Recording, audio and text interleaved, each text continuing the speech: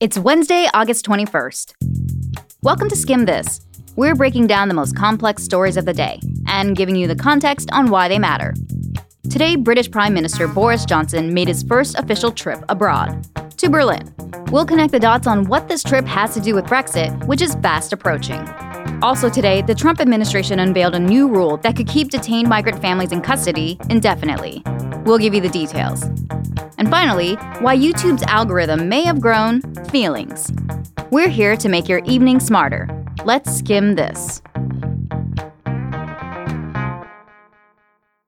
Today's episode is brought to you by Rothy's. The most complicated story today is about Brexit, the UK's tortured goodbye to the European Union. The UK's new Prime Minister Boris Johnson is all about it. And today he took his Brexit pitch on the road to maybe the most powerful politician in Europe, German Chancellor Angela Merkel. Johnson wants Merkel to convince EU leaders to go easy on him and renegotiate the Brexit deal. But by the sound of it today, major disagreements still stand in the way of a breakthrough. So today we're going to get into what Boris Johnson wants to get done on Brexit, how politicians in the UK and EU feel about it, and what could go down if the Brexit process goes wrong. Quick recap. Brits voted to leave the EU back in 2016. Turns out, that was the easy part. Former Prime Minister Theresa May's political career essentially fell apart because she couldn't get Brexit done. 3 times this year, the British Parliament rejected her Brexit deals, and Brexit's start date got delayed from this past March until October 31st. There are a lot of details we could get into, but the thing to remember is that Theresa May tried to secure a deal with the EU to make Brexit go smoothly, which would have avoided a no-deal Brexit. Depending on who you ask, no-deal Brexit is either exactly what people wanted with Brexit, basically rip off the Band-Aid and move on, or it would be a disaster, like winging a wedding toast after way too much champagne. Boris Johnson has said he's not against the idea. Johnson was once the face of the Brexit campaign. Analysts think he could be keeping the no-deal Brexit threat on the table for a reason: to maximize the UK's leverage in negotiations with the EU. So what does Johnson want the EU to change? He's hung up on what's called the Irish backstop. It's part of Theresa May's Brexit deal, the one Parliament rejected 3 times. The backstop would prevent a hard border from going up between Northern Ireland, a part of the UK, and the Republic of Ireland, a part of the EU. People in Ireland and Northern Ireland fought for a long time over their religious differences and views about the UK. And to end that fight, they agreed in 1998 to open up the border between them. That historic deal was known as the Good Friday Agreement. But since Brexit would take the UK out of the EU, you kind of need a way to check goods coming in and out of Northern Ireland. The Irish backstop says, don't worry, that in the event of a no-deal Brexit, the UK will stay tied to the EU on trade. And Boris Johnson hates that because, again, it gets in the way of ripping off the Brexit Band-Aid. And he wants the EU to get rid of the backstop. So, how's that going? It's not. On Monday, Johnson sent the EU a letter calling on the president of the European Council to get rid of the Irish backstop. Johnson described the backstop as, quote, anti-democratic and inconsistent with the UK's right to sovereignty, and said the backstop could keep the UK tied to the EU's trade rules indefinitely. The EU quickly responded, absolutely not. And today, Johnson tried to make the case again, before German Chancellor Angela Merkel during that trip to Berlin. For years, Merkel has been the most powerful political leader in Europe. And even though she says this will be her last term, she still has major sway on most things EU. At a joint press conference today, it was pretty clear that Johnson wasn't ready to give in. We do need that backstop removed. And a few minutes later, Merkel, speaking here through a translator, made it clear neither was she. The Good Friday Agreement must be adhered to. And that's not just Britain saying that. It's also the future members and the existing member of the European Union, Republic of Ireland. So the EU doesn't love Johnson's no-deal Brexit plans. What about politicians in the UK? Well, Parliament is on vacation until September, but it's pretty clear most lawmakers oppose the no-deal Brexit plan. In fact, the Speaker of Parliament is raising concerns that Johnson could essentially shut down Parliament and force Britain into a no-deal Brexit anyway.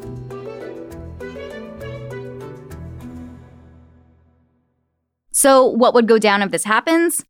Remember, Britain is supposed to leave the EU, deal or no deal, on Halloween, October 31st. And that seems fitting, because disruptions expected from a no-deal outcome could look a bit more trick than treat. A few days ago, documents about what could happen in a no-deal Brexit were leaked to the public. The docs warned about shortages of food, medicine, and fuel, port disruptions that could drag on for months, and protests. Basically, a no-deal Brexit hardly means no headaches. So what's the skim? For some, Brexit is the finish line. For others, it's a wall. Either way, the UK is headed straight toward it, and it's running out of road. And even though we've known about the potential costs of a no-deal Brexit for a while now, those costs haven't gone away.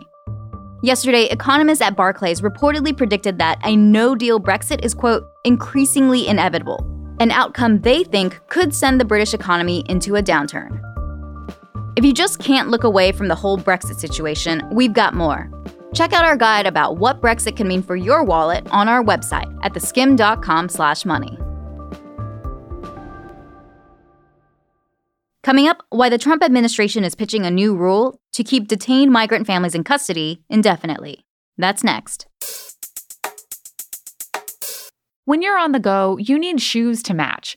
Enter Rothy's. They've quickly become a most loved brand thanks to their wide range of colors and patterns. Plus, they're made from recycled plastic water bottles and are fully machine washable. With comfort, style, and sustainability, these are the shoes you've been waiting for. Check out all the amazing styles available right now at rothys.com/cadence. Head to rothys.com/cadence today. That's rothys.com/cadence. Today, the Trump administration unveiled a new rule that would allow it to detain migrant families with children indefinitely. This is an effort to replace something called the Flores Settlement Agreement. So let's rewind real quick. What is the Flores Agreement? Back in the 1980s, after several migrant girls crossed the U.S. border illegally, they were detained in shocking conditions. For weeks. Think strip searches, no access to educational materials, no doctors, or the ability to see relatives. Lawyers repping the girls said, you can't keep kids in conditions like that. And in 1997, they settled a lawsuit with the U.S. government. It's known as the Flores Settlement Agreement after one of the girls in the case. It said that migrant children can't be held indefinitely in jail-like conditions. They had to be released to a family member or guardian ASAP. And if that wasn't possible, they needed to be moved to a facility that complied with state child welfare laws and regs. So fast forward to 2014. There was a surge of migrant families coming to the U.S. border. So the Obama administration expanded family detention. But the judge overseeing the Flores Agreement said that expansion wasn't keeping to the agreement. So the judge made a new ruling. No detaining kids for longer than 20 days, period. That's how long the government says it takes to process an initial asylum screening. The Trump admin has long said that migrants are abusing the Flores Agreement, that they're bringing children across the border knowing that they'll be allowed out of detention after 20 days. Last year, the administration enacted a zero-tolerance policy toward adults caught crossing the border illegally, including those who came with kids. Then, when it began separating families to prosecute the adults, it blamed the Flores Agreement for not being able to keep families together as their cases played out. But many argued that the administration didn't have to enact that zero-tolerance policy to begin with. Now, the Trump administration says it's got a new rule that it says should replace the Flores Settlement Agreement. So, what changes are being made? A couple of things. First, the new Trump administration rule permanently establishes what it says are high standards for family detention centers. Here's the acting Secretary of Homeland Security, Kevin McAleenan, today. They are campus-like settings with appropriate medical, educational, recreational, dining, and private housing facilities. The administration says this would help fulfill the goals of the original Flores settlement, to ensure migrant children aren't held in jail-like conditions, and it would keep families together. But in exchange for that, the government wants to keep families and children in these facilities for as long as it takes to process their claims. The admin says these claims could be settled in less than 50 days, But immigration judges are dealing with a backlog of hundreds of thousands of cases. So this rule change would allow children to be detained in government custody indefinitely. Also, the administration says it wants to have high standards of care for children, but it doesn't have a good track record with that. Just last week, a judge had to tell the administration that it must give migrant children toothpaste, soap, and clean water. Immigrant advocates say we don't trust the administration's detention facilities. Critics also point to recent cases of overcrowded Border Patrol detention facilities. So, what happens next? The new rule is expected to be published to the Federal Register on Friday. The New York Times reports that lawyers from the original Flores Agreement in 1997 have 1 week to file a brief with the court.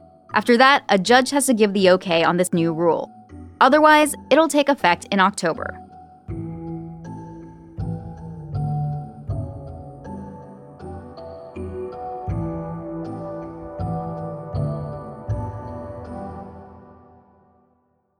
Tomorrow, Democratic Party officials are meeting in San Francisco. And at least 13 Democrats running for president will be there too, to make their case for why they should be president. And to raise some money. California's become a much more important state ahead of Election Day. That's because the state moved up its primary day from June to Super Tuesday in March. Meaning California voters will have more power in whittling down the list of 1 million Dems running for president. Now, candidates are deciding whether they should be spending big to woo a state of 40 million people or stick to the script and stay in traditional early voting primary states. For now, former VP Joe Biden and Mayor Pete Buttigieg of South Bend, Indiana, are doing the latter. They're skipping this weekend's meeting in San Fran and are heading to New Hampshire instead. For the skim on all the candidates on the road to 2020, check out theskim.com/2020.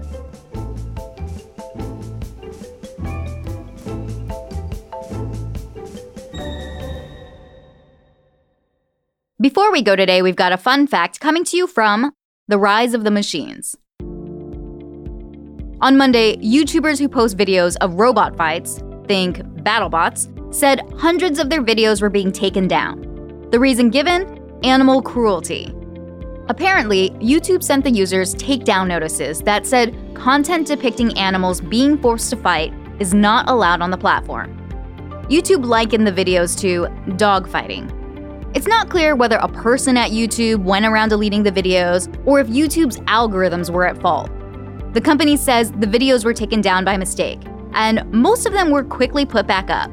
But if it really was the fault of an algorithm, say hello to your benevolent AI overlords. And that's all for Skim This. Thanks for listening and be sure to hit subscribe. We'd also love for you to rate and review us wherever you get your podcasts. For more Skim, sign up for our free morning newsletter, The Daily Skim, right on our website at theskim.com. It's everything you need to know to start your day right in your inbox.